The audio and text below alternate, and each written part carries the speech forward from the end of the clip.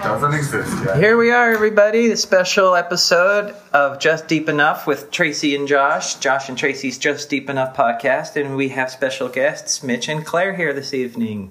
Hi, Mitch. Hi, Claire. Hello. Hi.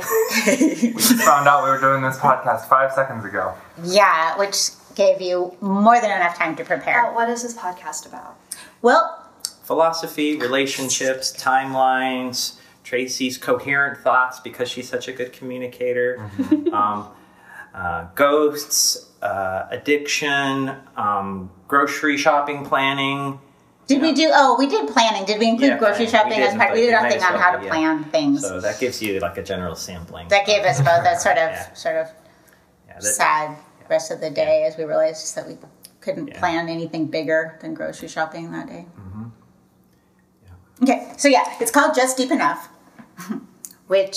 so it's about looking at topics that we think are philosophically interesting and taking them to that a little deeper than a bird bath level. Yeah, but not like way too high stoner deep. Okay. You know? I would disagree. I would say it gets very stonerish. Or like serious philosopher deep. Oh, wow. I don't know what philosophers you're talking about, but those are two kinds of mud that we don't step in. I totally am in that mud right now. I'm always in that mud. I know you are. Yeah, but what am I? You are. Okay, so that's that gives you a feel of the general feeling of our thing. We make up stuff and then we do a lot of puns. Mm-hmm. Okay, so Claire and Mitch are guests. Yes, and you're feeling really nervous right now and just really jumping in and not let me finish any sentences. Okay, Mitch. So I think we're going to start interviewing you about your relationship. No, ours is fine, Mitch. There's nothing to see here. No, just kidding. Okay, so Mitch and Claire, you all have a big, exciting event coming up in May. Mm-hmm. Mother's Day, right? Excited about that. Oh, and then also, you're getting married. Yes. And Mother's Day will be irrelevant to them. That wasn't like implying that Mitch was expecting or anything like that. Yeah, so Mother's Day is the weekend before, right? Yes. Yeah. We have co-opted the whole month for us. That's so exciting. And how come you decided to get married? You got nothing on that. Claire describes it as that she wants to trap me. And that if she could, she would chain me up in her basement, but that marriage is sufficient. Well, now that Kelly's moving out, will there be room down there? Yes. In the basement? Probably. Oh, I should have thought about that. You can be upstairs for now. Okay, cool. Yeah, that's very sweet. So she wants to trap you, and marriage 100% does that because it is. Once you get married, you can never get unmarried. I don't know if you realize that. It's true, legally binding. Both by law and nature, no marriage can be dissolved. Mm-hmm. So true. So that's good. And how about you, Claire? How come? So that was like both of you, but he's saying, so okay, that's why Claire wanted to get married. Why did you agree? Was it to avoid the basement? Was it because you felt flattered by the idea of being chained up? What was it? I think it was just like it was a reversal because like I wasn't looking for marriage.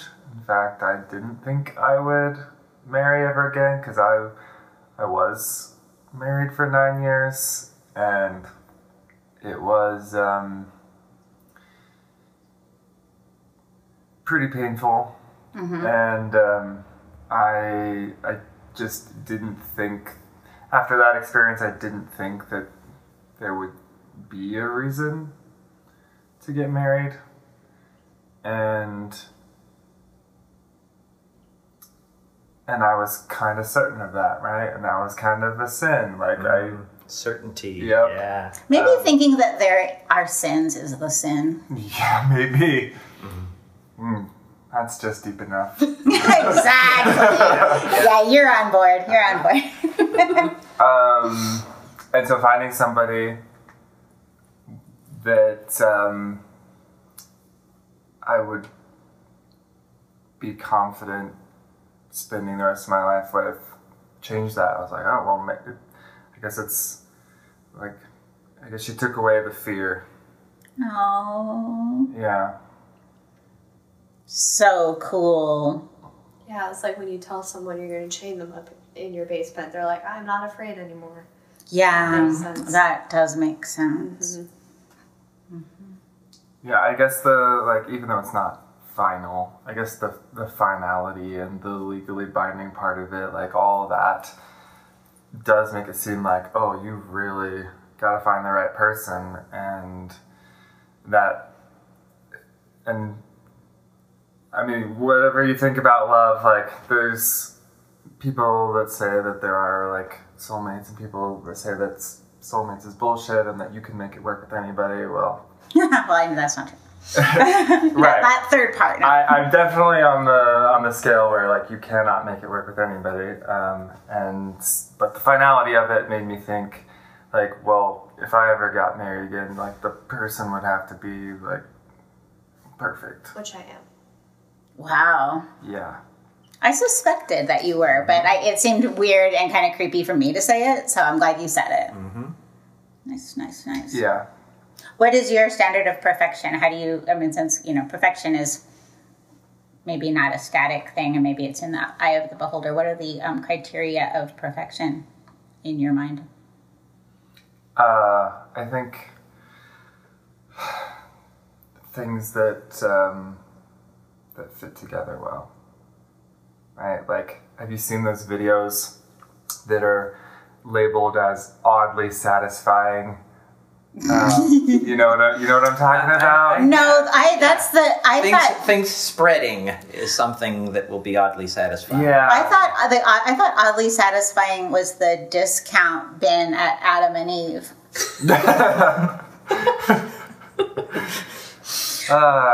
Okay. All right. So I don't know. Have you ever watched a video I haven't seen where somebody just like places something somewhere and it just like fits perfectly? You know what I'm talking about? Like Sure. it could be something intentional, like a home improvement project, and it's like you're watching somebody perfectly fit some molding together, and you're like, oh wow. But it's even more impressive when it's unintentional. Right? So picture me, like, just out of a divorce.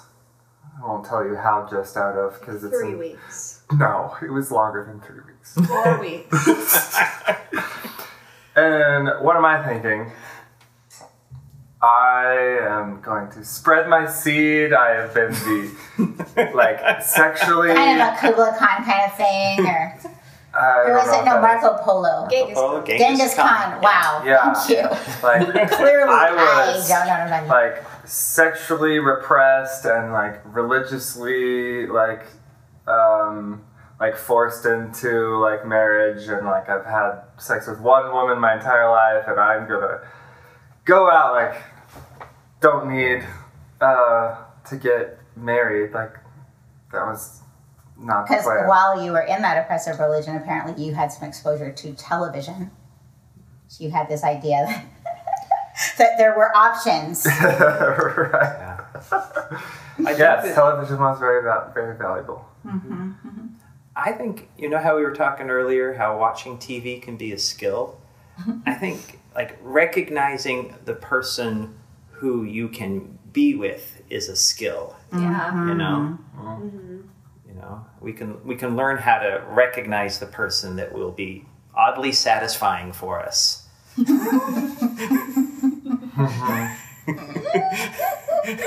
just slid in. Yeah, so I guess, like, exactly.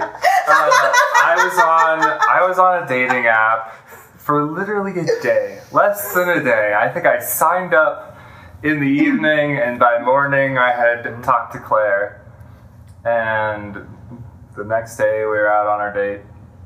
And so, like, she just, it was definitely just like a slide in, and whoa, this fits better anything that I thought could happen, and yeah, that's. Well, I think there was a big timeline shift right around there, to get a little metaphysical. Yeah. There was a big timeline shift that happened around there, and a lot of things slid. Mm-hmm. And yeah, a lot of people left marriages at that time. Yeah. They could, For timeline shift, see Josh and Tracy just Yeah. deep enough. Week 5. Sorry. And by the way, True. we didn't do a great job explaining it. But you guys, if you've ever listened to our show, that's not our goal anyway, explaining so.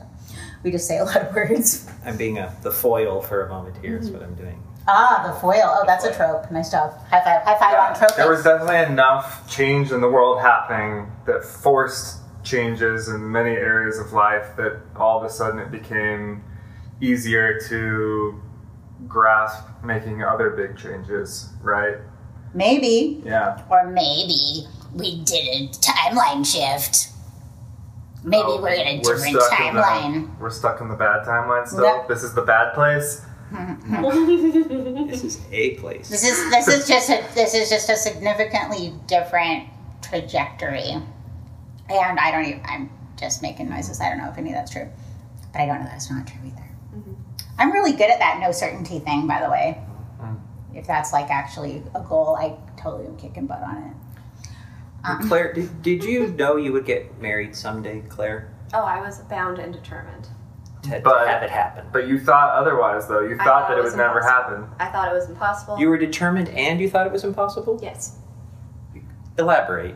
I was like, I will never find a human being I can get along with, ever. But I would try. Aw. You go for quantity over quality. Throw macaroni at the wall. You see which ones stick. And then those are your macaroni. And nothing was sticking. But eventually one stuck. So His sounded more persistence. romantic. But I appreciate the cooking metaphors. Yeah. Who hasn't thrown macaroni at a wall? Just to see When I was a what little kid, I remember doing it because it's like somewhere along the line you got decided that that's what you're supposed to do. I So never you- did it. Well, we did it. I remember doing it. It's not too late for you. I'm going to do it within the next month. It's pointless. I've been down that road, Josh. It's a dead end. The macaroni road. Don't go down the macaroni road. Sorry. Starchy macaroni road. So much true. Not for Okay. All right. So you guys are energetically really a nice fit for sure. Yeah, the vibes are right. It is very good. It's really good. Yeah, I'm getting the Tracy stamp of approval. Oh, thank God. Yeah, I feel kind of privileged. I don't think I have ever been in the presence of people who are engaged where I feel optimistic being around you two. Oh, No, I just feel For the world and yourselves. yeah. I'll see that and raise you. Yeah. I feel myself just more peaceful. Yeah. So it feels peaceful to me that you guys are Maybe together. we were the timeline shift. I don't know. Could be. I definitely experienced a timeline shift Thank you, Mr. During- Skeptical Face. during the pandemic. Yeah. Yes. Yeah. Thank you. Did you see his little smarty pants skeptical And- I eyeball? was skeptical. He had a skeptical eyeball, When you It was say probably timeline? the eye I can't see. but now he's owning up to it. He noticed it too. Go on.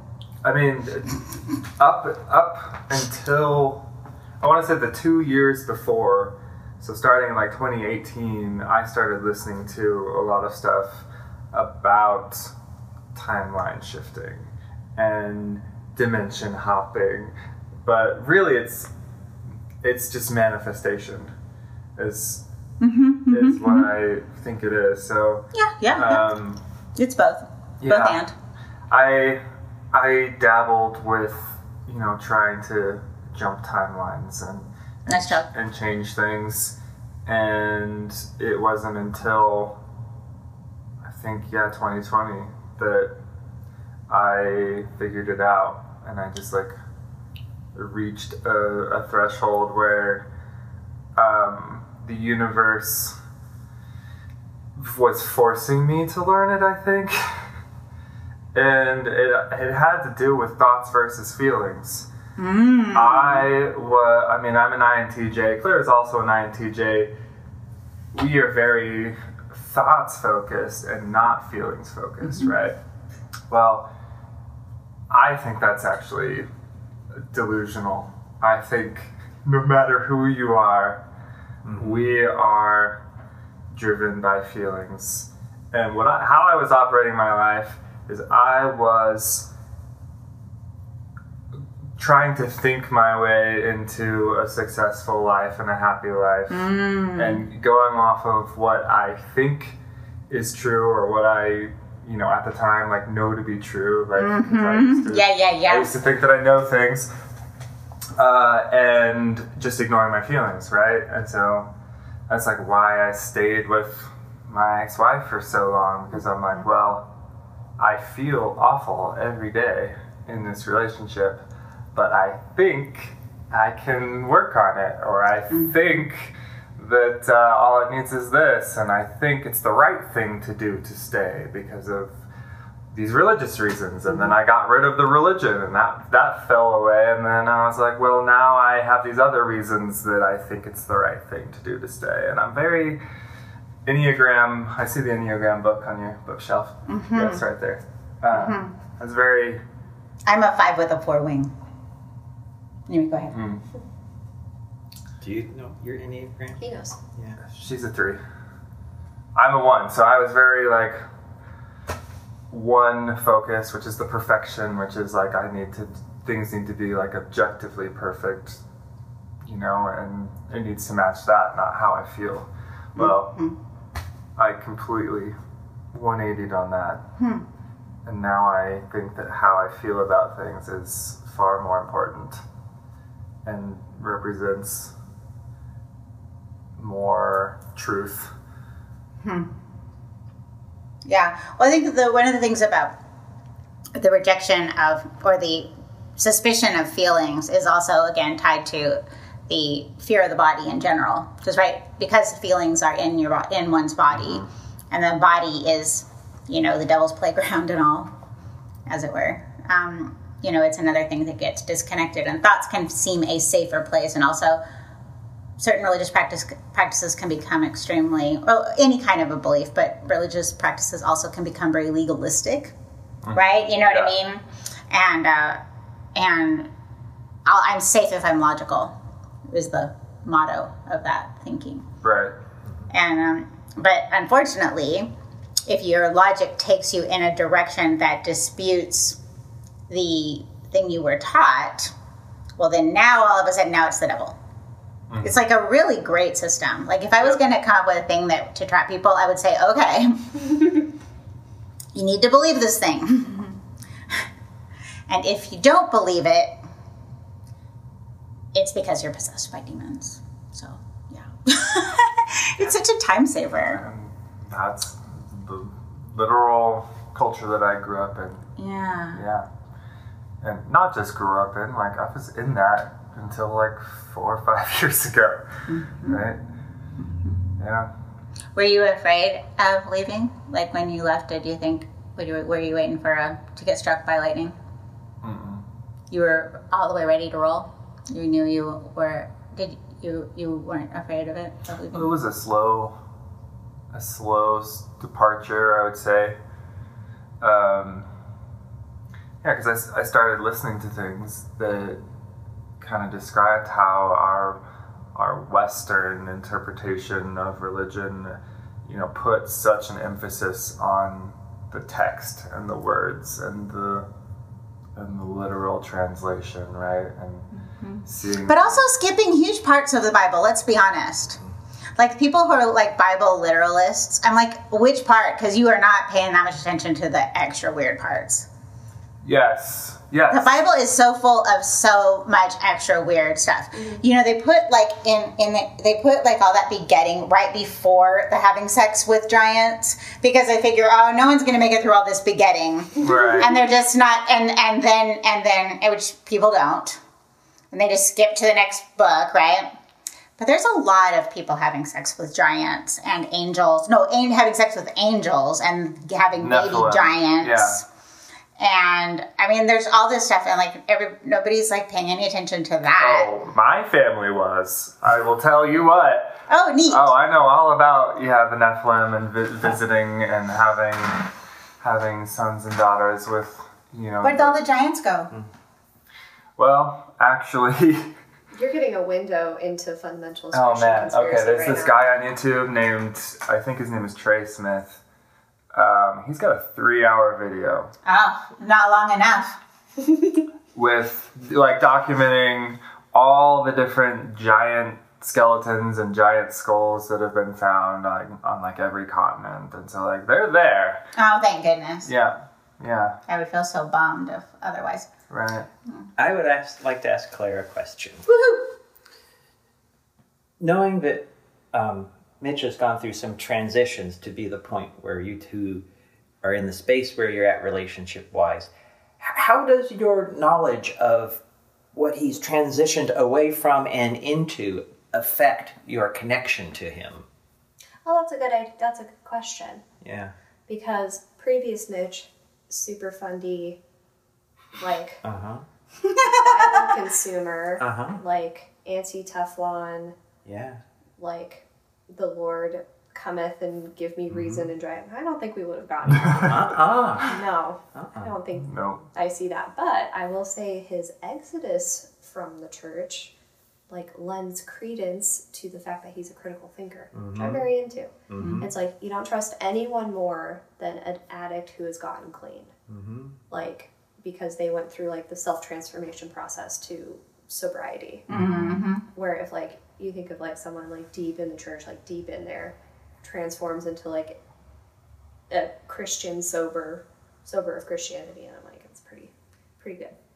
So I like it more because of that. Because I'm like, he spent some time getting here. And something that I was self-conscious of, which is like being a divorcee and entering the dating market again, she actually appreciated. This is true. So I maintained that I would only ever want to marry like a widower.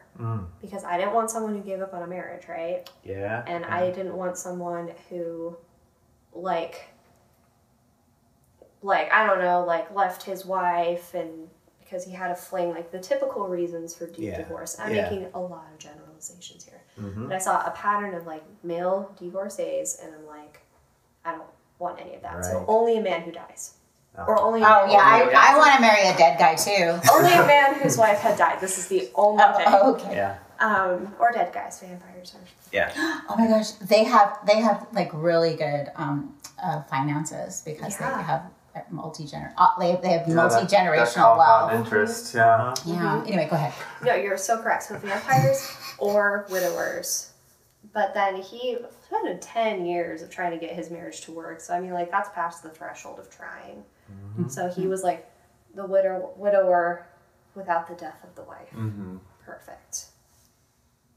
Nice. I don't know if that made a lot of sense. No, totally It did. makes total sense. I'm really glad that you explained that. It's a perspective that doesn't get voiced a whole lot, which is why I felt it was a valuable thing to see what would happen when I... In the work that I put into trying to make that marriage last, I developed a complex. And so this wasn't just in my marriage, but it was just in my life in general. I felt like the hard work I was putting into life was not getting rewarded. Right? So like finding someone who like saw that value, you know, and like saw that as a positive thing, like suddenly gave me, I don't know, better feelings about it. Like, oh, it wasn't a waste of time, you know, to put that much effort. You know, somebody recognizes it, and it went towards something good, something really good, which is our relationship. Truth. Yeah, I like to. I feel comforted when I see someone who's been through something, for sure. I mean, you get to see how a person accommodates going through a thing. Plus, it takes, like you said, like critical thinking and the ability to risk a challenge to a fragile ego state, and all these kinds of things for a person to change. Yes. And so, yeah, that's a desirable characteristic. People that stay the same their whole entire lives are mysterious to me. They really are. But, I mean, nobody can stay completely the same. But some people kind of pick a side, you might say, and kind of dig their heels in on being a certain way, it seems, their whole lives. And I don't even know how they do it sometimes. Some people are shockingly stagnant. Like, I don't think, no offense to your parents, but I don't think they have changed viewpoints in 15 years or 20 years or 30 years. I mean, and yeah, that was the first thought that came to my mind was just how deep the heels are dug in with my parents. Which is actually admirable. Like, if you pick something and you're like, this is what I choose, to stick with it for that long is like... I don't know if it's admirable, but I think it's understandable. Or like no. And it is more the norm. I'd say it's more, when you put it in, I think it's very common to do it. And I think it's because it's so scary to consider that one might be wrong. It's like being the only thing is certainty, in a sense. I do believe that certainty is a trap, for sure. I don't, so I think that everybody has a core worldview, and when we pick our beliefs, we're actually just picking things that already match up with that core worldview. And so if you if you are in that state of certainty where you are certain about something, then it does shut off the conversation, and you're no longer picking beliefs based off of facts or any external source. It's all coming from within you. And I learned this because my mother, oh God, I hope this never gets to her, started to believe that the earth was flat. And really wade into that. All sorts of YouTube videos, all sorts of conspiracy theories, and convinced herself that the reason why she believes it is because of all the science and all the facts that she's learned, right? But when she would send me videos the really good flat earth videos, these are the real guys. Production values with theme songs. These are the guys who have done their research. Oh. Guess what they start out with? They start out with I believe in the Bible, and the Bible says that the earth is flat. There's 400 verses that the Bible, there's 400 verses that imply that the earth is flat from the Bible. And they start with that basis, right? And I'm like, oh, well, if you're starting there, then I already know that your belief in this is because of your belief in the Bible. And I see that pattern everywhere now. There's just a core belief that our ego protects with a steel wall. And I feel super lucky to have had an experience where my core belief got shattered, right? Yeah. And I do think that that's really hard to do, and I don't think it was any, I'm not trying to brag, I don't think it was any of my doing. I just of course it was your doing. It was your agreement. It's not bragging. Yeah. Good gravy. But no, it's not bragging. It's just, it does take courage. And you're right, I always say, when a person bumps up against that shift in consciousness of shifting from a more limited to a less limited ego state, they have to walk past a gate that says, you might die or go crazy. Well, part of it too, right? And you have to be willing to, okay, I'm going in anyway. It's what I'm thinking here is that when I was thinking about people that don't change is that their life is not, their core belief, they don't see the pain in their life that they have being associated with that core belief. And so it doesn't get confronted. Now, if there is some element of our lives that is really difficult or painful, and we see a connection to that suffering with the core belief, then the courage that's required to question that is a kind of self-compassion, so that, willingness to break through the core belief is an exercise in compassion, because that's, I was thinking about you earlier talking about how, courage is a poor man's compassion. And I was trying to think of, okay, so if it takes courage to break through a core belief, it must mean that there's a compassion that's like the rich version of that. And it was a realization that this core belief hurts in some way. It's hurting your capacity to love, your capacity to learn and be open to the world, right? Yeah. And if that is a reality, then the core belief, you got to have the courage to do whatever it takes, right? Because it's going to, Well, I agree with you. I think you're correct. Yeah. And I was a very not spiritual person at all in any capacity before I met Mitch. At all.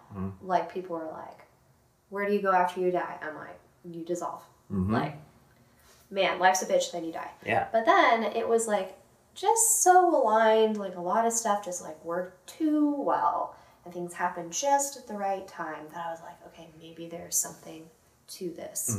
Maybe that oddly satisfying. Yeah, it's just like, maybe there's something just a little preordained matchy about this. And in this case, it wasn't like I was in great suffering or there was like this big shift or like Christianity was oppressive or whatever. I just like found some compelling situation. And right, and all it is there, and if I may, it's just recognizing that the universe has more going on than your glia of your brain. Yeah. Right? So that and so there's mysteries that you have not solved. Right? But that can be very mathy. It can be very physicsy. Oh, I mean, it makes sense because it's like, I have my bunnies, right? The bunnies have no concept of government. The bunnies don't know Russia exists. They just know I go out there twice a day and give them food and they live in the yard. And so if we think about that, if you like interpolate that to a higher level, like we live and we know about the government, but we're still in the yard of planet Earth or our observable universe. So you can just keep going up. There's a really good example of that in a movie called I, Origins. And the pronoun I or eyeballs? It's both. The title is with the pronoun I, but the movie is about the origin of the eyeball. A scientist is trying to prove evolution, and he's doing it by combating a common thing said by creationists, which is that the eyeball is such a complex, piece of machinery that like it couldn't have possibly evolved, right? So the scientist is trying to find the gene that creates the eyeball, right? And prove to the world that evolution can happen. Well, he gets this spiritual girlfriend, right? Spiritual girlfriend. Spiritual girlfriend. And they're like Troy Abed and a spiritual girlfriend in the morning. Okay. Anyway, go ahead. They're like studying these worms, and the girlfriend is like, so how many senses do these worms have? And they're like, well, they have like touch and like smell. I think they have like 2 senses. And she's like, so these worms are here in the dirt, and we are above them, and they have no idea that we're here, right? He's like, yeah. And that gets you to think, like, we have 6 senses or 5 senses, maybe more, that, senses that we don't even know about. But yeah, just the idea that, like, we are confined to a spectrum of light and a spectrum of hearing and a spectrum of scent. Like, we only pick up what we pick up. So it is logical and mathematical and proof driven that there are things larger than this. But I just had never come across anything that supported that. So I was like, yeah, sure, it makes sense, but like nothing has been particularly magical. So you had a little magic, and then you went, oh, okay. And then you read a book. We read a book. Oh, yeah. Oh, that book. This guy, he was a businessman. He worked in finance, like square, boring dude. Got a book up his butt about learning about spirituality and went on like this documentation quest to learn about like astral projection and like future sight and like cold reading from psychics and random number generators being altered by like world events. And I was like, all of this stuff is bullshit. Do not believe it. But that man went and found like documented evidence, and behold, he had his research, he had his like his studies, which are not reproducible, but he found some studies. Like, okay, fine. Is he an eyeball guy? Who's this guy? What's his name? I don't know his name. Was it a movie? That was a book. No, this is Oh, a book. the book is called An End to Upside Down Thinking. And the upside down thinking that he is referring to is that consciousness comes from Thank matter. you. It's the other way around. Yes. It's the other way around, right? Matter, yes. Consciousness comes first. Consciousness Consciousness creates reality, Right, right? exactly. And so that's what he's finding that theme through all of these different like paranormal Spooky things. Yeah, she called it the spooky book whenever we were reading it. I like spooky stuff. We were reading the spooky book. So yeah, but that's the thing. It's like a perceptual bias, right? That people, what we call consciousness. I mean, consciousness through how we experience it is a certain way, and then we get all speciesist and assume that nothing else on the planet is experiencing it. Yeah. And then we think that to think otherwise would be anthropomorphizing and making things spiritual. But it's the other way around.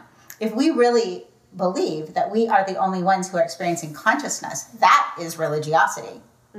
Because it would imply that there is something in us that is unique. And no, if there is consciousness in us and we are made of the same stuff as the universe, then there is consciousness in this rug and my shoes and you and that light bulb and my annoying little nasal voice. I think like everyone goes through a solipsism phase. Yeah, You're not everyone, but yeah, a lot of people do. 92% of people. Really? Did 92% do solipsism? I think like a large handful of people like are making coffee one day and they're like, I'm the only thing that really exists, and then can kind of justify shitty behavior. Where they're like, well, if I'm the only thing that exists, I'm going to send a mean text to my boyfriend because like my boyfriend isn't real. And I think that this is confounded by video games. Hell yeah. NPC characters. So like in a video game, you are the only sentient thing playing. Like you're the only thing that is making choices and is moving off script.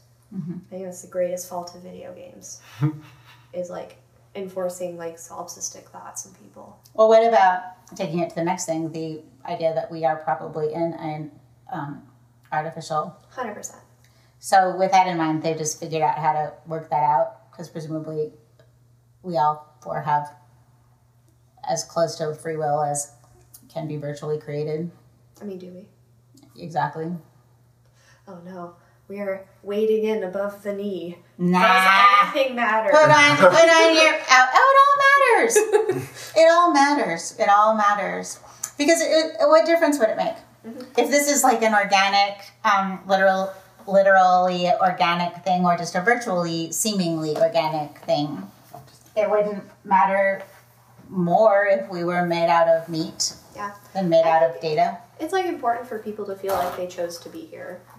I think so. If like we go in the video game analogy, people are like, I chose to play this video game. Oh my gosh. So I like agency in existing, versus people who are just launched here and don't really want to be here. That is one of the most helpful mindsets that I have developed since like the timeline shift is thinking that I chose all of this. Oh yeah, Right? It creates the ultimate internal locus of control. Yeah, and ultimately, I think it. I mean, I hesitate to be certain in any sort of final way, but there are some things that premises I operate within, and one is the 100% responsibility of each human being. Yeah. in creating their deal. Yeah. Well, so no, I think that there were things that, like, objectively, I have just been subjected to in life, right? So, like, you can't choose the family you're born to, right? Well, I mean, some would say, mystically, there would be some would say, yes, in fact, some people would say that you do. Yeah, so that's what I'm saying. Like, there are things that have happened to me that just have existed in my life that, like, you know, a rational person would say, like, I had no choice in. But yes, if you have like the mindset that you existed before being here, that you could probably choose. Or even, we don't even have to get into a before and after thing. You just have the sense that, if I have a sense that my little lump of consciousness has certain things to accomplish, and therefore will be in certain kind of settings where those things will be required. Okay, so I'm going to ask you guys a question now. So my therapist really believes in karma, and that we are all here to work out our karma, right? So I don't know a whole lot about Buddhism, but Buddhism is beside the point. I just want to know what you guys think about karma and if it's got an active role in our lives. I'll let Tracy, you have a answer kind of locked and loaded. My karma. Yeah. Yeah. Big picture. The concept of karma is a little bit easy to be problematic, potentially. I'll put that over stick a pin in it. Okay. Most practical Newtonian response is, yeah, of course there's karma, because what we put out there comes back. Because things are cyclical in nature. Yeah. People often interpret the idea of karma as a reward and punishment, implying that there is something outside oneself that is meting out rewards and punishment. That's not the idea of karma. The karma is just like, I mean, on the most simple level, in the here and now, if I start cussing and knock that table over, everything will change. And I will get the response of people being afraid of me or weirded out or whatever. So I'll get that karma back. So it's more of just the system acting with... But sometimes there are delays. Yeah. That's the point. Sometimes there are delays. And one thing that I have noticed in terms of karma is that the more aware people are of these principles, the quicker their karma comes back. Some people, it is a harsher karma that takes a long time to come, because it makes it harder to create an understanding in your own mind of the causal relationship between action and reaction. But also it means that when people have a quicker turnaround time on their karmic reaction or their karmic return, they tend to, at minimum, get a little bit more scrupulous about their behavior because they know they're going to get it back quick. But operating just on that level would also not be a very high life condition, because it would just be still in a different way looking at rewards and punishment. Now, all of that being said, now, this is where it's troubling. Well, not troubling, but where the concept of karma, as I just described it, relies on a time construct of past, present, and future, right? Which I think is even more fundamentally an illusion. Everything is simultaneous, actually. Well, isn't there an aspect to karma that is like multi-generational? Like you might be paying for the karma of your last iteration here on Earth. Right. Again, in that sort of a thing, then it's like implies that there's a past. Yeah. Right. But truthfully, there probably isn't really a past. Time is probably an illusion. But okay. But nevertheless, that isn't. We always want to split everything into dichotomies in time and space. So it's not like either time is an illusion or there's a past, present, and future. There's probably both are probably true. There's a past, present, and future, and there is no time. But Right. okay. So another thing from a Buddhist perspective, just that sort of there isn't this sense of, and when I say Buddhist, it'd be like saying Christian to somebody. If I was like talking to someone who'd never heard of Christianity and I just said Christian and I said this is what Christians believe. Yeah. Right. Well, same with Buddhism. There's like a zillion different takes, but also from the perspective of Nichiren Buddhism, it's not, and Mahayana Buddhism in general, which is a lot umbrella under which a lot of kinds of Buddhism lie, but your ego state or your personality doesn't continue. It goes back into the consciousness and then comes back out in some other way, right? So the fundamental Buddha nature or the fundamental life force or the fundamental universal principle that we are fundamentally continues, but how that personality configures might change. But also I would say that Buddhism doesn't pretend to know exactly what happens when you die. It just believes that the consciousness never started and will never end. It's forever. It's there's no beginning to it and there's no end to it.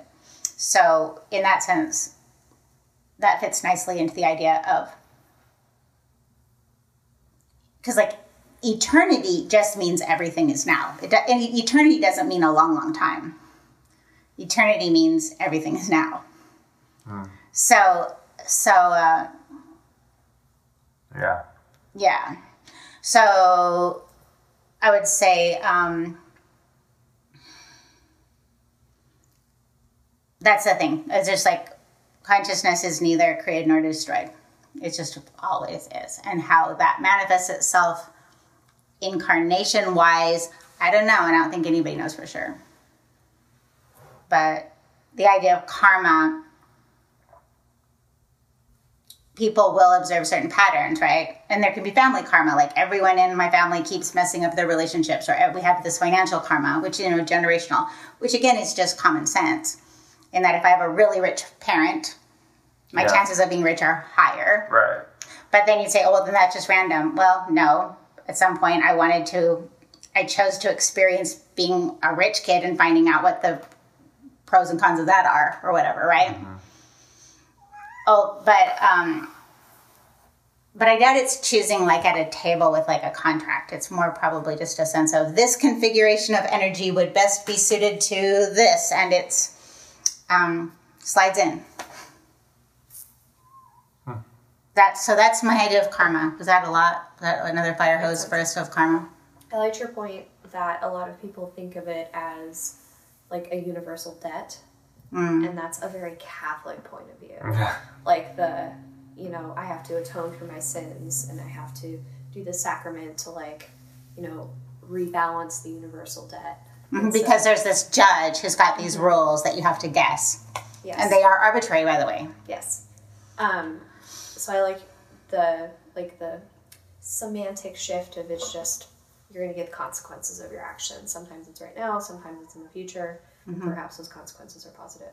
Yeah, and people who have a bigger delay, because they're more out of rhythm with that universal principle, who have a delay in that, have more time to accumulate more shitty karma. Yeah.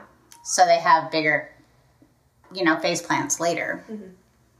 So I would say Josh will even probably attest to this, that I can get a little bit like, I'm in a mood right now. I do not want to make a cause. Which is like a Buddhist way of saying I don't want to do something that's going to fuck me up. I don't want to make a cause. But everything's a cause. Like I was frustrated recently, and so I wasn't talking, and I knew I was like, 'cause everything I wanted to say was angry, and so I didn't, and so I was like, in my mind, I'm like, not talking is a cause. But the shit I want to say would be a worse cause. Right. So I'm going to not say anything. So what led me to believe that I am living a life where I have chosen all of this? Yeah. is this crazy astrology system called human design, and I think I mentioned it before, right? It's a thing that a lot of people are into, yeah. I mean, not a lot of people, but I've heard of it a few times, I should say. Yeah. Well, in human design, there's these different profiles, these different like prescriptions for your life. And I found out that mine is the 4-1 profile, and the 4-1 profile is the rarest one, and it is essentially a bonus life. So, so with all of the other profiles, you are either creating karma or you're burning off karma. And the 4-1 is like, you did all that, you just get a bonus life now, right? Nice job. So I feel like if I were to create my life, like, this would be it, right? I would want to have a bunch of pain at the beginning. Just like get all that learning done, like maximize my time here. Mm-hmm. But cool, man. Who knows? My therapist tells me that, like, no, everybody has karma. Yeah. I don't know. Yeah, I don't buy that either. Yeah. Because it's not it. Because again, if it was such a thing that you could be done, right, you wouldn't be here. Like we're here. There is such a thing. The concept of a bodhisattva, which is a person who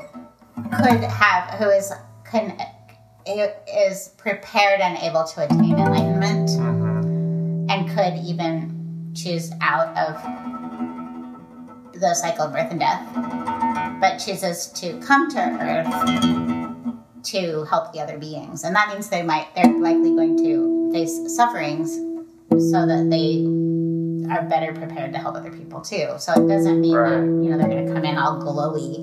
Yeah. Like I see a bodhisattva isn't sometimes going to look like, have a cigarette poke out of the corner of her mouth and, can of chew in her pocket, right? Just like I do right now. Just kidding. Right? So, I mean, bodhisattva is just a regular human being. But that is here to participate in the alleviation of suffering and helping people to figure out how to become happy. So there's that idea. But I don't think there's ever a get out of karma free card. So I don't think I've gotten out of it. I think what it means is that, like, the generational thing is gone, but things still have to balance out. So, like, my karma, I'm still generating karma in this life, but I'm also paying for all of it in this life. Like, I am not leaving anything for the next ride. Oh yeah, why do that? Yeah. No, I think if you finally relieve all of your karma, you get to be a cat. With a cool cat tower. You get to be that cat. Well, she has a runny eye, though.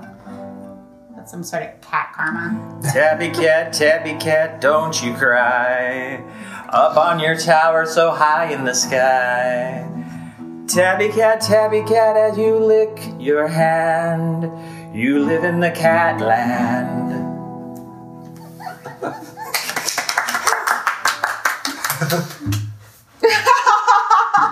I got her eyes twitching. Oh, Tabby. Tabby cat. She's like, everyone's thinking about my weird eye.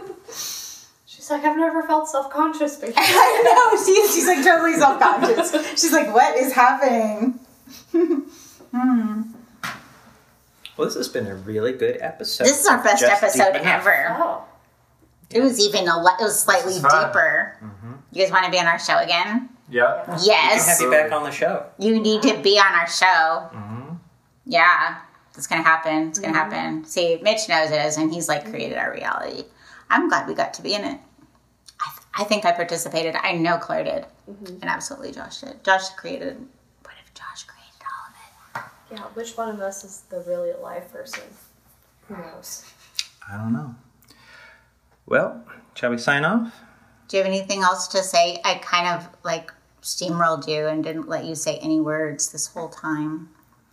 Well, I was going to present my impression of karma using a sonic metaphor with the guitar.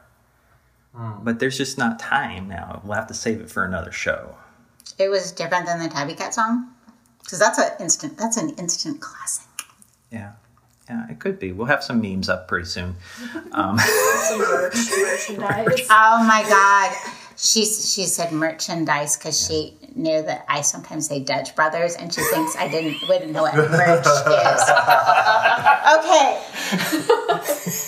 Okay, and then at the end of our shows, we always say, I love you. So I love you, Claire. I love you, Mitch. I love you, Josh. I love everyone here. Love you guys, Claire. too. Pressure. That's how you do it.